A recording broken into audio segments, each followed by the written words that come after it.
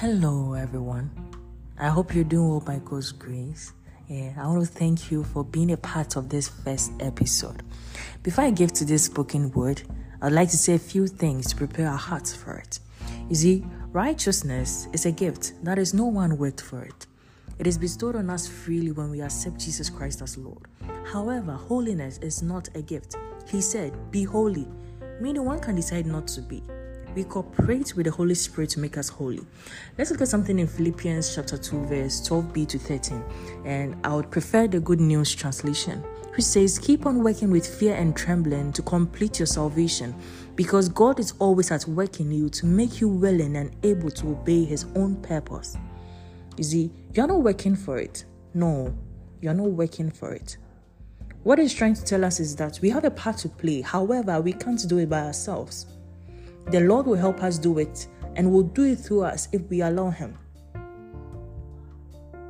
Synonymously, accepting Christ makes you a child of God. Christianity is not an inheritance.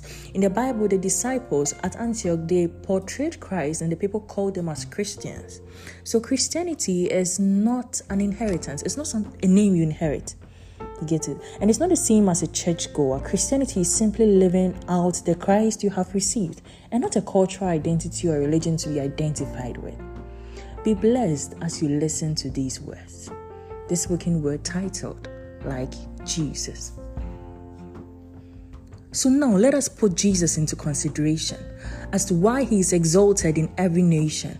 The aim is that at the end of this, you get the relation between His life and what He wants from you, thus His expectation. Today's theme seeks to talk about Christ's nature, not a bodily description, or in other words, His stature, but what is to be known by each and every creature about who He is and how He even lived on earth before His departure. He is sovereign yet chooses to be righteous, so holy yet relates with us in a way not dangerous, so as to draw us close to Him and not make us anxious. Well, the heart of the depraved man some way somehow ends up being rebellious. We sang a song in primary school that gentle Jesus is so mild and meek, and some of us had the wrong picture that Jesus is just weak, or in other words, He is so quiet and doesn't love to speak. But let it be noted, it's the heart of Christ this song wanted us to seek. Look at the scenario between Ephia and Jesus.